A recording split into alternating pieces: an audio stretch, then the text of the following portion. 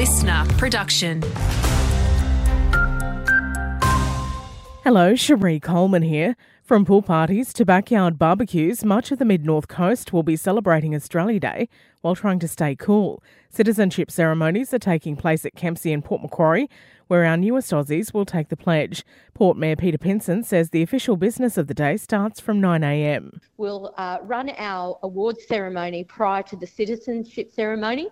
Now, can I say that our patriotism here in the Port Macquarie Hastings region is alive and well. We have a sold-out glasshouse. And police will be making their presence felt across the region, promising zero tolerance for any antisocial behaviour. Assistant Commissioner Stephen Hegarty says there'll be a heavy focus on boozy parties. Be assured that New South Wales Police will be patrolling the area around an alcohol plan. They'll be looking at underage drinkers, antisocial behaviour, or even alcohol-related crime in general. The Mid-North Coast is well represented in the Australia Day honours, with 11 local identities recognised this year. Crescent Head surfer Shane Steadman, Port Macquarie tourism boss Jeanette Hyde, and Coffs Harbour volunteer firefighter Keith Driver are among those receiving awards, while Dr Graham Douglas and Emeritus Professor Gisela Kaplan have been made members of the Order. Meanwhile, Coffs Harbour and Bellingen have recognised their most outstanding citizens with awards ceremonies held overnight.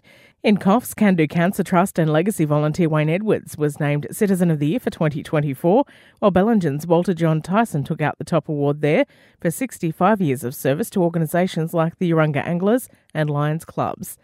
And while plenty across the Mid-North Coast will be waking up to smoky conditions this morning, there are no current fires in our region posing a threat. Smoke from the Sandon River and Lake Aragon fires in the Clarence Valley has made its way down the coast overnight with north-northeast winds. Having a look at sport now, in Coffs Harbour, Cricket Valleys will be desperate to bounce back from their first loss of the season when they take on Diggers tomorrow. Elsewhere, Northern Districts host Sawtell and the Coffs Colts travel to Nana Glen.